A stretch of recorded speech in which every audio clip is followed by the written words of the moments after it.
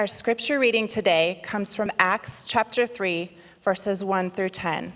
Please follow along with me as I read. Now Peter and John were going up to the temple at the hour of prayer, the 9th hour, and a man, lame from birth, was being carried, whom they had laid daily at the gate of the temple that is called the Beautiful Gate, to ask alms of those entering the temple. Seeing Peter and John about to go into the temple, he asked to receive alms. And Peter directed his gaze at him, as did John, and he said, "Look at us." And he fixed his attention on them, expecting to receive something from them. But Peter said, "I have no silver and gold, but what I do have, I give to you. In the name of Jesus Christ of Nazareth, rise up and walk." And he took him by the right hand and raised him up, and immediately his feet and ankles were made strong. And leaping up, he stood and began to walk, and entered the temple with them, walking and leaping and praising God. And all the people saw him walking and praising God, and recognized him as the one who sat at the Beautiful Gate of the temple, asking for alms. And they were filled with wonder and amazement at what had happened to him. This is the word of the Lord.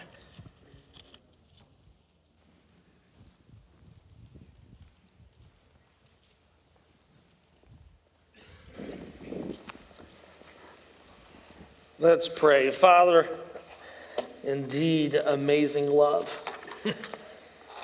The song says it all. We are so grateful that because of your grace, lavished and loving us, you sent your Son to come and die for us so that we could have a relationship with you. And that's only possible by our sin being dealt with, the crud in our lives.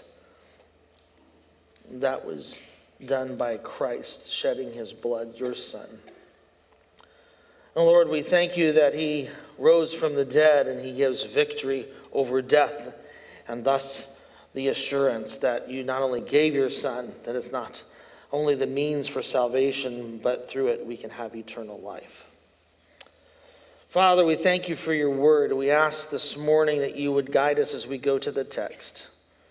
Thank you for this incredible story nestled here in the book of Acts. Guide us as we go to your word in Jesus' name. Amen. Well, if you would, turn to Acts chapter 3. And if you're just joining us, we've been journeying through the book of Acts. I want to thank Ron for preaching last week.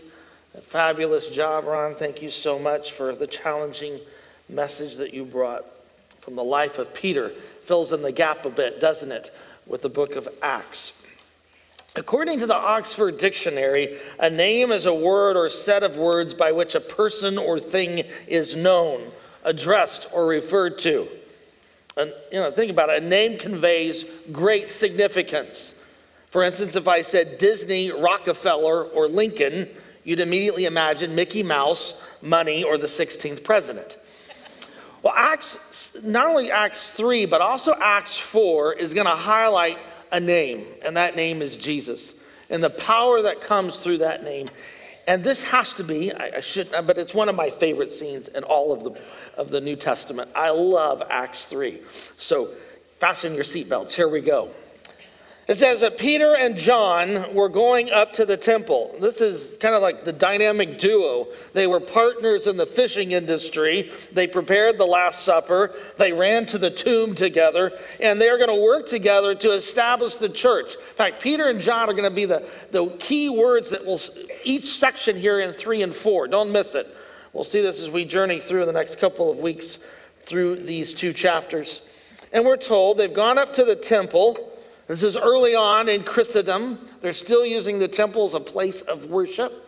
And we're told they're going there for prayer at 3 o'clock in the afternoon. That's significant. It will be for our story. We'll get there in a minute. There are 3 major times of prayer for the Jews in the first century. 9 o'clock, Those for the early birds, the morning people, right? There's the noontime, and the last period of the day is at 3. This is significant. It's the time in which you bring the incense, the sacrifice for prayer. And again, it's the last call to prayer in the daytime, or of the day. And we meet an unnamed man, don't we? Now, don't miss his description. We're told in verse 2, first of all, that he's lame from birth. And the Greek is very clear. He's not just crippled in one leg. This man is paralyzed. And the text tells us he's carried, so that only highlights this. Later in Acts chapter 4, we're going to told that the man is over 40 years old. Luke is going to highlight the magnitude of the miracle. This isn't a guy who tripped and he just has a bad leg and all of a sudden he gets better. For 40 years since he's been born, this guy has been lame. He's never ran up and down a basketball court. He's never tried a cartwheel or rode a bicycle. That's significant as we get to this. We also see, as I mentioned here in verse 2, that he's being carried. So he is dependent on others. The idea like he's being brought like a bag of potatoes, laid at the steps. In verse 10, it says they recognized him. In other words, everyone knew this guy. Oh yeah, there he is. You got to remember, you've gone through the ritual baths to come up into the temple to worship. And here's this man standing there unclean, a beggar. Oh, everyone moves this way to get through the door, the gate. And he's dependent on others. He's dependent on they carry them. He's dependent on people to give. And let me further set the scene for you, because in the first century in Judaism, it was understood that if you were lame, if you were blind, whatever physical ailment, it was a judgment from God. In fact, the Talmud states, "Blessed be the righteous judge if you suffer from these things." Oh, this is horrific. So not only are these folks going into the temple, but they see this one, oh, that's a shame, you've been judged by God. Thankfully, John 9, remember the disciples asked the guy who was born blind? In John 9, the disciples said, who sinned, this guy or his parents? What does Jesus state? Neither one. He's been born blind for God to be glorified. And I think that's significant. Scripture, time and time again, highlights the value and sanctity of life. Recently, you probably saw in Canada, they are proposing and offering assisted suicide to people suffering solely from mental illness. Whew. In fact, in 2023, 1 out of 20 deaths in Canada are suicide-induced. Induced is not the right word. Committed by suicide, the death. They've pulled this proposal for mental illness, not because it was wrong, but because they said they don't have enough doctors to assess them. Wow. What a world we're living in. That was the world of the first century as well. Oh, well, then you must be cursed by God. What can we do about this?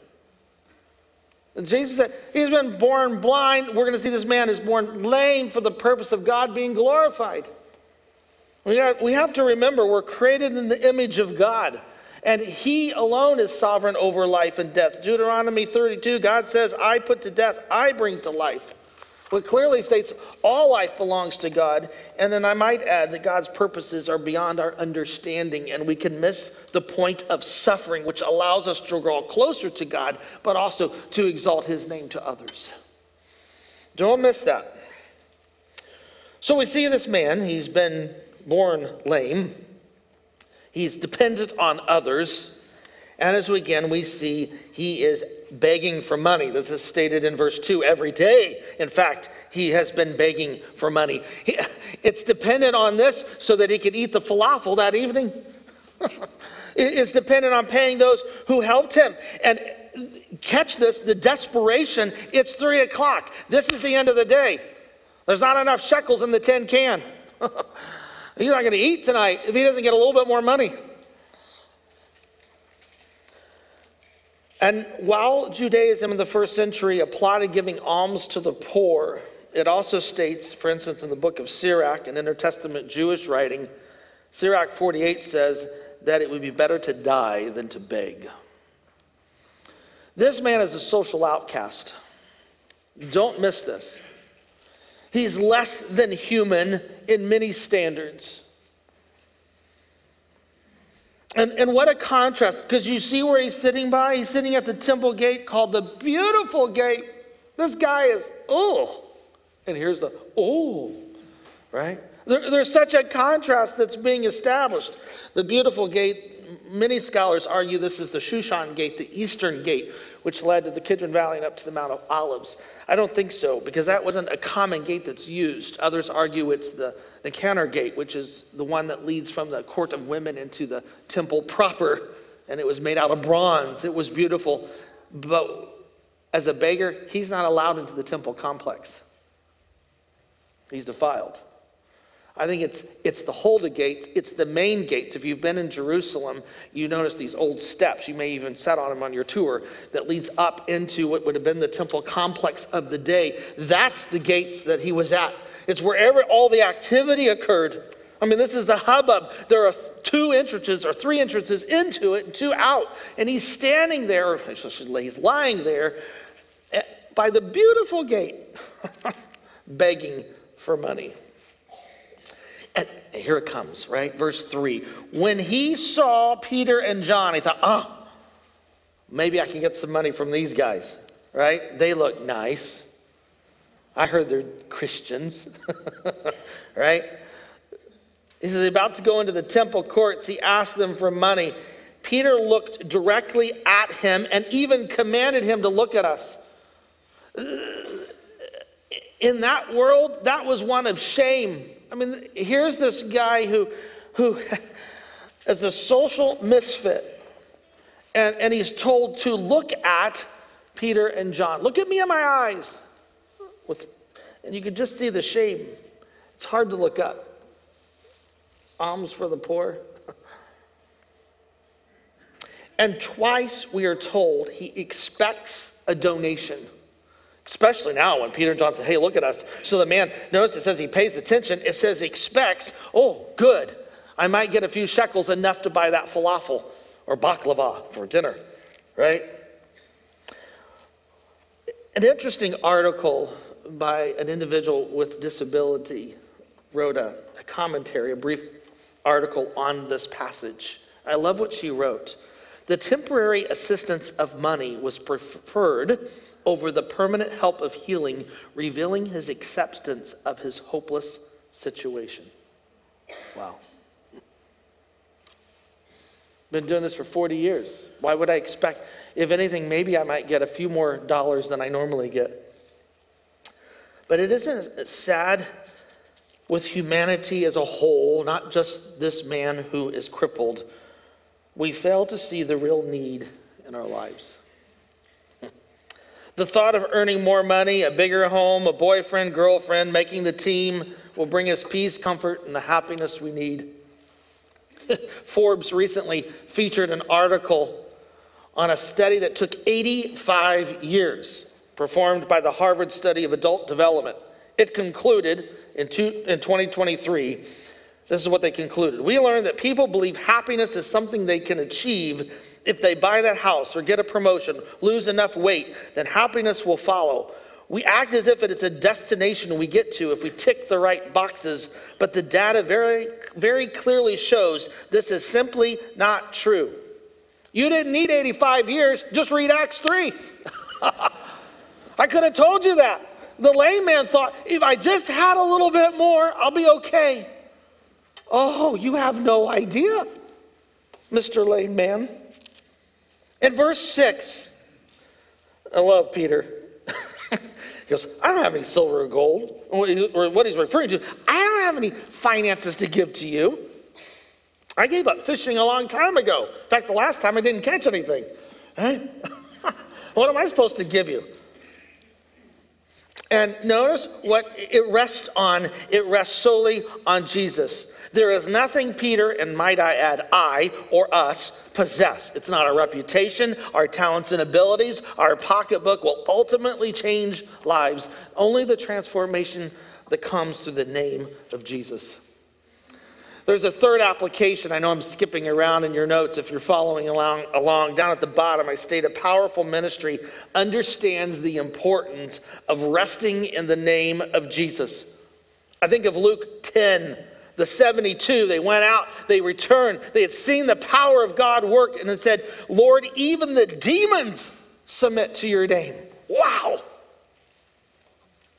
Think about your ministry, whether it's in the church or in a parachurch ministry, whether it holds an official title or no title at all. Our calling is sure because we're resting as a child of God through Christ. Our vision is clear because we're making disciples for Christ. Our desire is strong. We're exalting the Father through Christ. Our faith is tough, resting in the intercessory work of Christ. Our mission is urgent, noting the imminent return of Christ. Our reward is promised, glorifying in the blessings of Christ.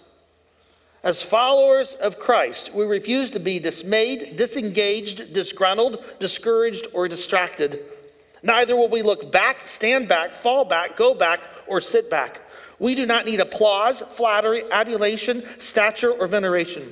We have no time for business as usual, mediocre standards, small thinking, normal expectations, average results, ordinary ideas, or low vision. Why? We will not give up. Why will we not give in, bail out, turn over, quit, or surrender? Because nothing will separate us from the name of Christ, right? That's who we are in Jesus. The power that comes. We don't cower. This is who we serve. And I love Peter. In verse 7, it says, he took hold of him. Now, this is a side note, but don't you love what you see with Peter and John and their interaction with this man? They stopped. They approached him. They took time to talk with him. They extended their hand of encouragement and support. Remember, they were clean coming into the temple. It's a challenge, isn't it? When's the last time you or I went out of our way to be kind to those who are less fortunate, those who do not fit our social status? I was with a group recently, not from our church, a secular setting, and you just sat back and you watched, and they're all vying for attention. They're all maneuvering to see what they can get out of the dialogue. And if you don't bring much to it, they would discard. That should not be how we are. Whether it's a coworker, whether it's a classmate, maybe you need to buy their meal or just tell them in a small way how much Jesus loves them. Helping the person load their groceries or needing assistance in the aisle. Maybe you need to do a family day, a family work day, go work at the Midwest Food Bank. Or visit a shut-in, or help someone who is sick by bringing them a meal. Offer to assist someone who cares for a shut-in or someone with special needs and say, hey, can we watch for a couple hours so you can just get a break? Maybe it's a neighbor who's struggling and they need their driveway snow plowed, or you just need to go the extra mile and make sure you weed whack on their side of the fence. Not right now. Right? But don't miss it. In the midst of our kindness, of reaching out to others, it's for the purpose of what? Pointing them to the name of Christ. That's what's vital here. And Peter understood this. He says, look to this one. Now watch the man's response. This is where the music starts. Right?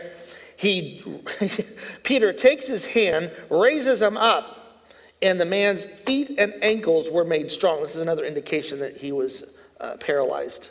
He jumps up and begins walking around. Thiessen, in his work on miracles in the New Testament, states, in healings, the newly acquired physical power is demonstrated by activity. There's evidence that it's occurred. Not only does this guy jump, but Luke tells us 5 times he is walking in this text. 5 times. He doesn't want you to miss it.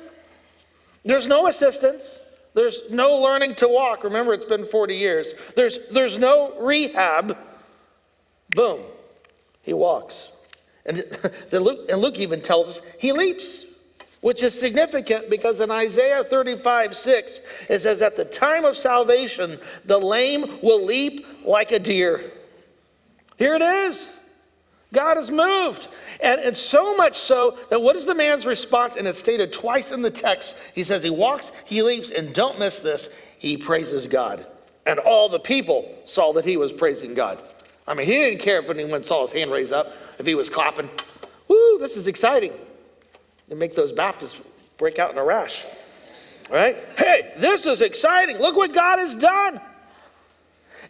For the first time in 40 years, he too can enter into the temple and praise the Lord. He never had that opportunity. Oh, he watched everyone go in. He couldn't offer the sacrifices. He couldn't be a part of what was going on. And look at the crowd's response. There's actually 4 things that are noted about the crowd. One is they saw. This is mentioned in verse 9 as well as verse 16. They saw it with their own eyes. In fact, it says in verse 10 and in verse 16, they recognized. They didn't just see it. Oh yeah, that is the guy. That's the guy that used to, that's the one. They were filled with astonishment and amazement. It stayed in verse 10, it stayed in verse 11, it stayed in verse 12. And they ran, I love this, they ran to Peter and John in verse 11. While the man was hanging on to Peter and John, I love that. You would too. Thank you very much. Oh, this is exciting. I got to hang out with you. All the people completely astonished. Notice this, they ran together to them in the covered walkway called Solomon's portico. We're now into the temple complex. And when it says into the temple, that refers to the 35 acres here of the temple, not just the temple proper. The Solomon's porticos, if we entered into the temple, it's over to the right. It's a perfect place to meet. It's covered, it keeps you dry during the rainy season. But it was also a common place for discussion and dialogue. And so Jesus has taken the crowd, Peter and John have taken the crowd in the name of Jesus over there to dialogue and to share what God is doing. There's an application here that's there in your notes. This lame man vividly depicts the state of humanity. It's easy to look over there and go, that's awful. But to realize, no. Apart from Christ, we are helpless, failing to recognize our own true need and without ultimate relief from the world. I mean, think about our lives prior to salvation and how it resembles the lame man. Just do a comparative study. We had the inability to approach the Lord. We didn't bring anything to the table, just like the lame man. It was God who took the initiative. Here, he took it through Peter and John. Like the lame man, we are outcast among God's people, but God calls us his children, and he allows us to be part of his family. Restoration via the name of Jesus, and like the lame man, we now have an opportunity to praise our God. Wow. We do not have a religion that is of do, but Christianity alone is the religion of it's done. It's because of Christ. Nick Needham writes, pause then and contemplate. The eternal Son of God, creator of the universe, worshipped and adored by angels and archangels, has offered himself in your place. He has offered himself freely, willingly, and gladly to endure the judgment that your sin deserves, and to endure it in a holy way, saying the perfect yea and amen to the holiness of the judgment, which your corrupt heart could never have said. As far as atoning for your sins is concerned, the only thing you owe God is endless gratitude. That's the lame man. He understands what God has done in the name of Christ. And no, it's no surprise that praise is a natural outflow. When's the last time you have thanked God for your salvation? Christ told the church at Ephesus who had lost their warm, fuzzy feeling, and I would get students often in my office, I just don't feel like I'm on fire for God anymore. Well, the solution's found in Christ's words to the church at Ephesus. Remember where Christ has brought you and return to the deeds you once did. It's simple. It's not profound. You don't need to read 30 volumes, memorize 12 steps. No, it's very simple. Rehearse what God has done, and like the lame man, you should break out in praise. It's that simple. And consequently, then, you return to the deeds you did. Well, let's look at the text now at verse 12. When Peter saw this, he declared to the people, "Men of Israel, why are you amazed at this?" Now remember, this is the birth of the church. Up to this point, it's 100% Jewish or Greek or Gentiles who've been proselytes, God-fearers. All right, so we're dealing with 100% Jewish. And Peter says to them, "Why are you amazed? Why do you stare as if we made this man walk by our own power or piety? It had nothing to do with us. The God of Abraham," watch what he does. This is brilliant. "The God of Abraham, Isaac, and Jacob, the God of our forefathers, the God who keeps his promises." He takes us all the way back to Genesis. This is the God we serve. Notice what he says, "has glorified his servant Jesus, whom you handed over and rejected in the presence of Pilate after he had decided to release him. But you rejected the holy and righteous one and asked that a man who was a murderer be released to you. You killed the originator of life, whom God raised from the dead. To this fact we witnessed. We saw him crucified. We saw him raised from the dead." Remember, Peter and John were that dynamic duo that were at the tomb. They know. And then they saw Christ post-resurrection. "And on the basis of faith in Jesus' name, his very name has made this man whom you see and know strong. The faith that is through Jesus has given him this complete health in the presence of you all." What a great object lesson. You want to see proof of the power of Jesus? Look at this guy. "Now, brothers, I know you acted in ignorance as your rulers did too, but the things God foretold long ago through all the prophets, that is, Christ would suffer, he has fulfilled in this way. Therefore, repent. Turn back so that your sins may be wiped out, so that times of refreshing may come from the presence of the Lord, and so that he may send the Messiah appointed for you. That is Jesus, the one heaven must receive until the time of things are restored, which God declared from times long ago through his holy prophets, Moses." And he quotes from Deuteronomy 18. And then in verse 24, he says, "And the prophets from Samuel." Interesting, he mentioned Samuel. I think it's a reference to the Davidic covenant, the promise God made to David. They're found in the books of Samuel. "You are the son of the prophets, the covenant that God made with your ancestors Abraham." Here's the Abrahamic covenant. He's tying this all together. He says, God raised up his servant and sent him first to you, to the Jew first. It's key. To bless you by turning each one of you from your iniquities. This will be the last time in the book of Acts it's offered just to the Jewish audience. When Stephen is stoned, he doesn't talk about this future promise, because now it's all going to be future, because they've not rejected. And we're told in Romans 9 through 11, it's so that we as Gentiles, non-Jews, can be grafted in during this time frame. But this is key. Let's look at this. Here, there, if you're following in your notes, the miracle is meant to serve as a springboard into Peter's sermon. It's similar to the miracles found in the Gospels. You don't want to miss what follows. It's vital. It's like a parable. You want to see what's happening at the end and also the context, and the same is here. Peter delivers 4 charges against the audience. He hits them right between the eyeballs. 4 charges, and he links them with names of Jesus. Now watch this. The first, he says, you handed over him, you denied him, and he links this in verse 13 with God's servant, Jesus. The servant motif is key throughout the Gospels. I believe it links to Isaiah 53 of the suffering servant that is promised to Israel that would come and redeem.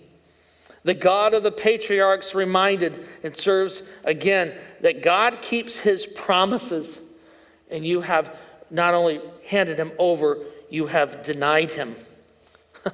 It's interesting in Luke's writings, denied Christ is not used of the religious rulers ever in Luke Acts. It's never used of Pilate. It's used of only one person, Peter. Peter knows firsthand, you don't want to do what I did. You don't want to deny this one. But not only is you handed over him and you denied him, verse 14, you also rejected him. And notice it's the one who's holy and righteous. Again, I think a reference to Isaiah. Isaiah 49 says, this is what the Lord, the protector of Israel, their Holy One, says to the one who's despised and rejected by nations, a servant of rulers. Kings will see and rise in respect. Princes will bow down because the faithful and Lord, the Holy One of Israel, has chosen you. Ironic, they would choose a murderer over one who is righteous and holy. But there's further irony, because the next verse, verse 15, the fourth charge, you have killed this Jesus. That is the one, notice the title given to Jesus, the originator of life. Again, what irony. What irony. And so we get to verse 16. Peter says, you have done these things to Jesus. And what does your response need to be? Well, he mentions faith twice in verse 16. A call to respond. The object of saving faith is not a creed, a church, a pastor, a ceremony, or a set of rituals. The object of saving faith is in the name of Jesus. John Newton, the quote down at the bottom of your notes, how sweet the name of Jesus sounds in a believer's ears. It soothes one's sorrows, heals one's wounds, and drives away one's fear. Do you know this Jesus? Are you like the lame man who keeps looking for things that really, at the end of the day, don't matter and are so trivial to what's over here? Randy Smith writes, faith is belief. Faith is trusting God for the forgiveness that he has offered to us in Christ. Faith is believing the message that we can be saved from his judgment through the means which he has provided. Faith is rejecting our own goodness and trusting in God's goodness for salvation. And so I ask, have you placed your faith in Jesus? The one who came to serve you, the one who alone is holy and righteous, the one who is the originator of life. And the call is to look to this one, just as Peter said to the lame man, look, don't miss this. This is the one who can remove your guilt, give you peace, and heal your soul. He's the only one who can do this. That is Jesus. The call to respond to Jesus there then in the next several verses highlights again this call to repent. And notice what Peter states in verse 17. Ignorance doesn't alleviate the need to repent. You're not going to get to claim when you appear before the Lord, well, I just didn't really know those things. Years ago, I was pulled over by a policeman. And he says, you realize you were in a school zone? I said, no, I didn't. I've never had a ticket. He says, well, you do today. Ignorance does not exempt you from getting a ticket. God's plan has been ordained. It's been given to the prophets. God's plan was for Jesus to suffer. Don't miss that. He states that very clearly here, and he'll mention it in verse 23. Again, talking about this one who has been handed over. It's been predetermined. Chapter 2, verse 23. In fact, turn to chapter 2, verse 23. We're reminded of this in our study. The man who was handed over by the predetermined plan and knowledge of God. It was God's design when he sent his son that he would die for our sins. And God's plan entailed not only sending his son to die, but also to be the firstborn from the resurrection, because in verses 15 and in verse 26 of Peter's sermon here in chapter 3, he talks about that God has raised up his servant. And that leaves us with another application there in our notes. The gospel message is a story of God's faithfulness despite human failure and rejection. Now think about it. We have been blessed with the ability not only know God, but know how to live, but also how to die in Christ. It wasn't just that we were crippled by sin, we were rebellious, we were resentful, and rejectors of the Lord. I love verse 2 of "And can it be? 'Tis mystery all, the immortal dies. Who can explore his strange design? In vain the firstborn seraphim tries to sound the depths of love divine. Till his mercy all let earth adore. Let angels' minds inquire no more. Amazing love, how can it be that thou, my God, shouldst die for me?" Wow. And notice the blessings that come for those who have repented. They've placed their faith in Christ. Notice in verse 19, Peter states, "Repent and turn back from your sins so they can be wiped away." He'll repeat this in verse 26 as well. That term is unique. It's like we have a spiritual Mr. Clean magic eraser, right? It blots it out. It wipes out the debt. Larkin in his commentary says, "Salvation is not by human right or by ethic origin, but it comes through the response to the promise of God." But we not only have the forgiveness of sins, but the text tells us in verse 20, look at it, it says, a time of refreshing. Now I think certainly there's the refreshing of being in Christ and the blessings that come on this side of eternity, but there's, in the context, I think he's talking about what awaits those who have placed their faith in Christ. This term is also unique, and it occurs only one other time in the Greek translation of Exodus 8. This time of relief was used when they had the plague with all the frogs, and the frogs are removed. It says they had relief. The troubles of this world, the disappointments, the sufferings and heaviness which culminate in the inevitability of our own deaths, should pry our fingers off the things of the temporal world and have us grasping to the blessed truths of eternity. The great David Brainerd said, "I love to live on the brink of eternity." That's where we should be. It challenges all of us, doesn't it, to have an eternal focus? And in so doing, it'll free us from excessive dependence on earthly comfort and wealth. It enables us to navigate the crud of the world and handle all of its injustices. It fosters endurance. It instills the need for righteousness. It encourages our darkest hours in the hope that awaits. And what is that hope? What is it that ultimately we'll look to? Notice what he says in verse 20. "The times of refreshing may come from the presence of the Lord, so that we may send the Messiah appointed for you," that is Jesus. We long for the day when we will be with our Savior. Sandy Patty's "We Shall Behold Him." What a great song. She says, "The angel will sound the shout of his coming. The sleeping shall rise from their slumbering place, and those remaining shall be changed in a moment, and we shall behold him." Face to face. We shall behold him. Oh yes, we shall behold him face to face in all his glory. Our Savior, our Lord. We shall behold him, our Savior and our Lord. I wish I could sing it like her, but I'll at least can read it. And what glorious truth. If that doesn't excite you, you need to check your pulse. The opportunity we have not only to have forgiveness of sin, the blessings here and in the future, but the opportunity to participate in the Lord's return. It's clear in the context, I would argue, that Peter is talking about the restoration of Israel and the fulfillment of the kingdom that should come when all of Israel return to their Messiah. And the Lord will establish his kingdom. And that's why he's moved through the prophet like Moses in Deuteronomy 18 and that future one. He's talked about, I think, the Davidic covenant, alluding to that when he mentioned Samuel's writings, and certainly the promise that was made to Abraham that he refers to in verse 25. I mean, he's tying this all together. God keeps his promises.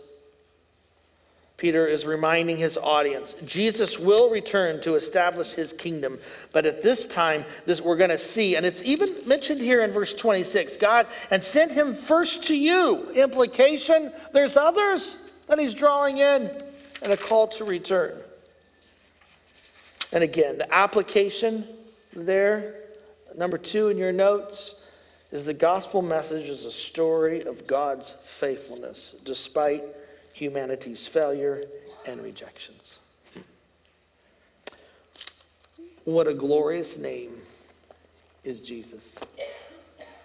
If you don't know this one, we got a group that will be on either side of this platform that would love to share with you how you can know this one. Perhaps you know Jesus, and you're finding that you kind of want to wallow back to the gate. It was a little more easier, or it seemed easier at that time. People carried you. You didn't really have to work. Kind of liked the pity party.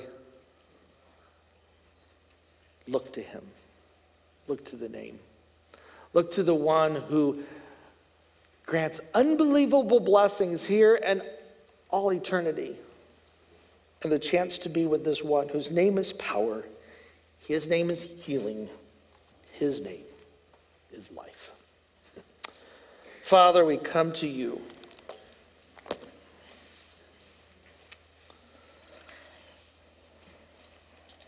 Lord, forgive us. It's so easy to forget what you have done for us, those of us who know Christ as our Savior. Lord, and the things of life, it's like walking into a cobweb and trying to remove it, and we lose all aspect of time as we're trying to get rid of those yucky cobwebs that we don't see beyond it. And Peter is reminding us, not only have we had our sins forgiven, those who've made a profession in Christ, but the blessings that are ours and that which awaits far outweigh all the cobwebs of life.